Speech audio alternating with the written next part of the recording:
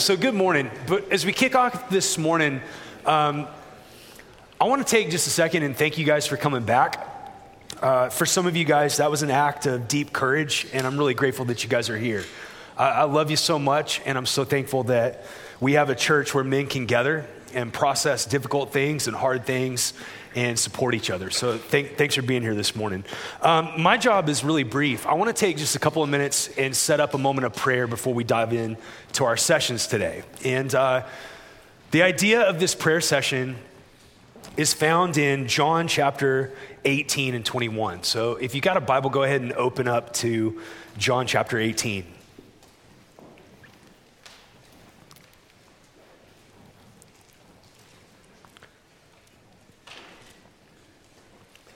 Before the betrayal and arrest of Jesus, as Jesus was talking about what was about to happen to him, Peter in pride boasts that he would never abandon the Lord. Even if everybody else leaves you, I'll never leave you. And then this happens. John 18, verse 17.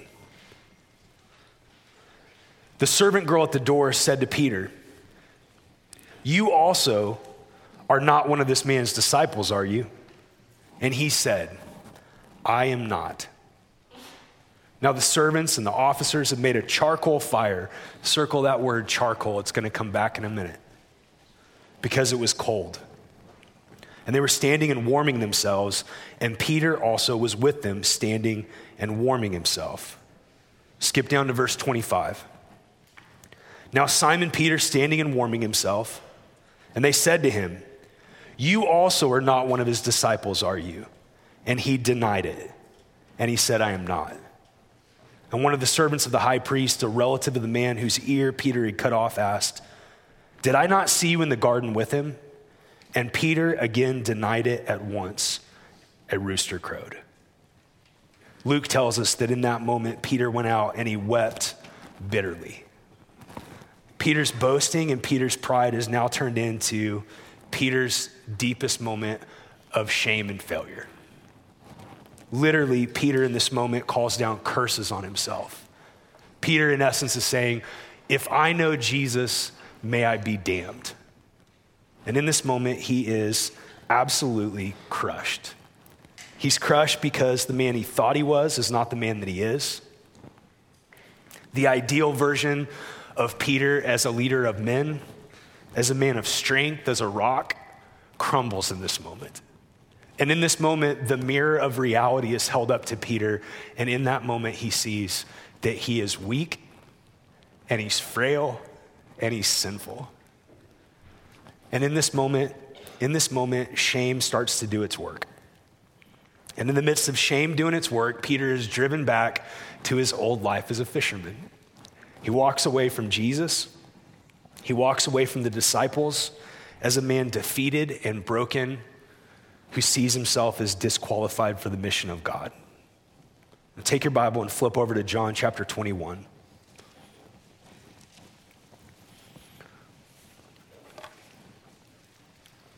Starting in verse 4. Just as day was breaking, Jesus stood on the shore. Yet the disciples did not know it was Jesus. And he said to them, "Children, do you have any fish?" And they answered him, "No." And he said to them, "Cast the net on the right side of the boat and you'll find some." So they cast it.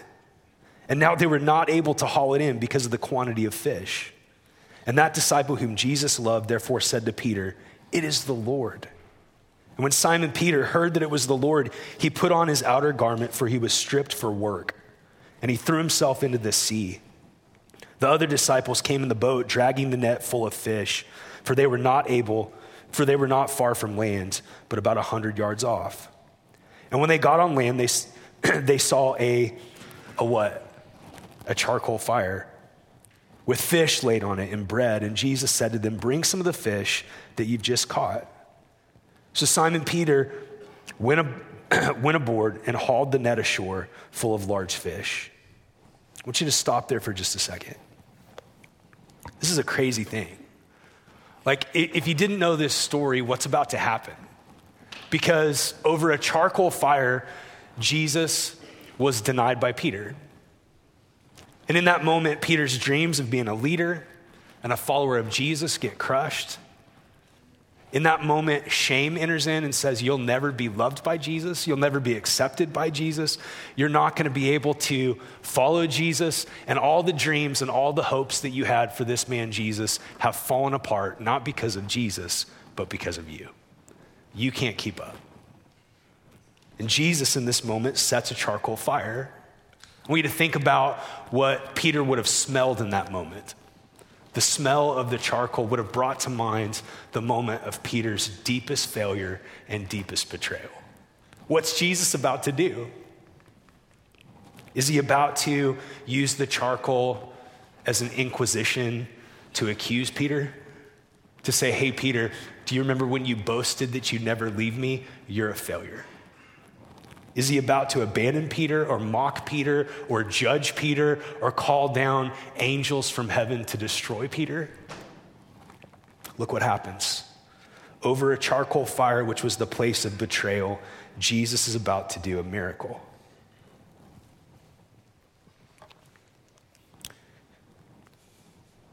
When they had finished breakfast, Jesus said to Simon Peter,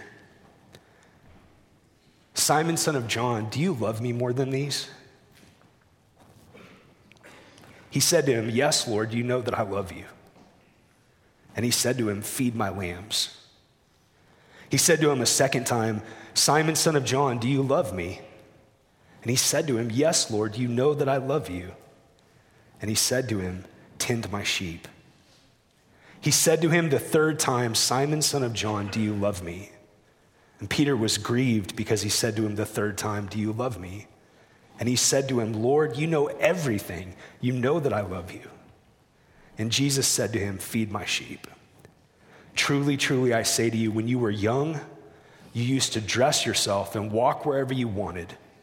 But when you're old, you will stretch out your hands and another will dress you and carry you where you do not want to go. This he said to show by what kind of death he was to glorify God. And after saying this, he said to him, follow me. In this moment, we have Jesus doing three things to restore Peter. In the place of failure and shame and being crushed, Jesus meets Peter, and over a charcoal fire, he first of all brings Peter his presence. Jesus comes back to Peter. And then he restores Peter's mission. He says, feed my lambs. And then he tells Peter that not only is he not disqualified from following Jesus, but he'll glorify Jesus by sharing in his suffering in being sacrificed as he follows Christ on mission. I've been following Jesus for over 30 years. And this morning I was reflecting on the numerous times that I've failed Jesus. The times I've denied him in word and deed. The times I felt his demands on me to be too great and I've walked away. And as I was reflecting on my failures and the shame that I've wrestled with throughout my life, I was reminded that both the testimony of Scripture and the testimony of following Jesus for 3 decades is that again and again and again, he's come to me in my failure. He's met me in the darkest places of my life. When I couldn't hold my head up, he's brought me back to the charcoal fire, and he's brought his presence of love and grace and restoration. And he's called me back to his mission, and he's invited me to follow him, to share in his sufferings. Last night, as Kevin was preaching and as we were doing ministry time, I suspect that the enemy was working in the canvas of shame in a lot of guys in this room. The enemy loves to use shame. He loves to say that you're disqualified from the kingdom of God. That not only have you done bad things, but you're unworthy of love. The enemy loves to work in shame to isolate, to tell you that you're unique in your sin and in your failure? The enemy loves to say that if anybody in this room really knew the real you, they would walk away. They would reject you. And the enemy loves to even twist the character and nature of God by telling us if God really knew us, he would walk away and reject us. But listen, brothers, God also is at work in the midst of shame. And God's work in the midst of shame is to say, yes, you are naked, but I want to clothe you. Yeah, you're hungry, but I want to feed you. You're needy, but I have everything that you need.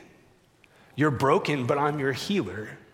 You failed, but I'm the one that even can meet you in failure and work it for my glory and for your good.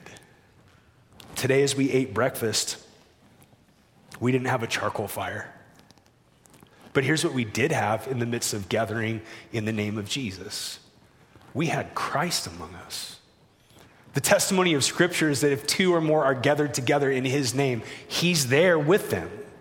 So as we ate tacos this morning, Jesus was here in the midst of all of our failures and even in the midst of the shame that we brought into this room.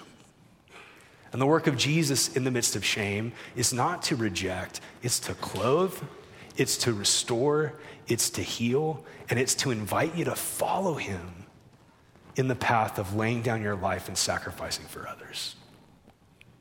So what I know in this room is this. I know that there's places in your life and there's places in my life where we need to sit with Jesus over a charcoal fire.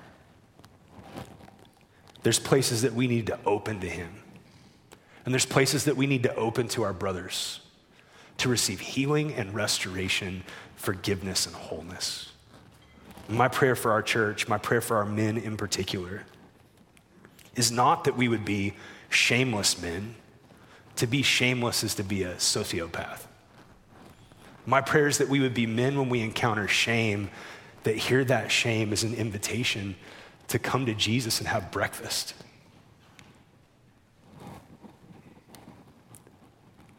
To see in the eyes of Jesus that he bore your shame so that you could be made whole. To see in the eyes of Jesus that no matter what's happened to you and no matter what you've done, he's not done working in your life. That he still calls you to follow him and he still calls you to share in his sufferings. And he's still willing again and again and again to pursue us with his presence to make us whole. So here's what we're going to do today. Before we worship together and hear God's word preached again, I want to invite you to do some work. And I never want to be the kind of pastor that gets behind you and shoves you, trying to make you do anything. And I don't want to be the kind of pastor that gets so far ahead of you that you can't keep up with where we're inviting you to go. I want to be a good friend that puts my hands on your back and says, hey, we can do this together. Shame work is scary and vulnerability is scary, but it's also the place that we experience some of the deepest healing and wholeness in the presence of God. So let me give you some options. As we move into this moment of prayer, if you're unwilling or unable at this moment to open up your need to a brother in the room, you can just do it with Jesus. You can say, hey, Jesus, here's a place in my life where I need your presence and I need your restoration. Here's a place where I need you to meet me, where I need you to feed me and heal me and make me whole. And if that's where you are today, if you're not ready in this moment to open up your need to a brother, hey man, no one in this room is going to judge you. But there's another option. You can turn to another man in this room, and with as much or as little detail as you're comfortable, you can say, hey, I brought shame into the room. I brought places where I feel disqualified from being known as a son of God. Places where I feel unworthy of love, places where I've failed, I've blown it, or places where my dreams for what I thought life would be have been destroyed. And what we're gonna do for each other in that moment is we're simply gonna pray. We're not gonna counsel in here. We're not gonna offer advice. We're not gonna give cheap life coaching. We're gonna put our hands on each other's shoulders, knowing that Jesus is in the room through the Holy Spirit. And we're gonna pray two things. We're going to pray presence, and we're going to pray for renewed mission. Presence and renewed mission. How did Peter overcome the depths of his despair and shame? In the presence of Jesus and receiving the mission of Jesus again, that he's not done with him. So here's what I want to invite you to do. We're going to take the next 10 minutes. And if you need to do this time of prayer alone, in silence, you can do that. No one's going to be mad. But if you're comfortable and you're willing, I want to encourage you to turn around to a brother or two. Turn around to a brother or two, and with a couple of sentences, tell your brothers how you need to encounter Jesus in the place of failure. Places that you failed at home, places you failed morally, places that you failed in following Christ. And what your brothers are going to do in that moment is simply lay hands on you, and according to God's word, they're going to pray that today you would encounter the love of God in Jesus, the restoration of Jesus. They're going to remind you that Jesus is not finished with you, that he's still at work, and he's still calling you to follow him. So I want to pray for you and then invite you to do work in the room.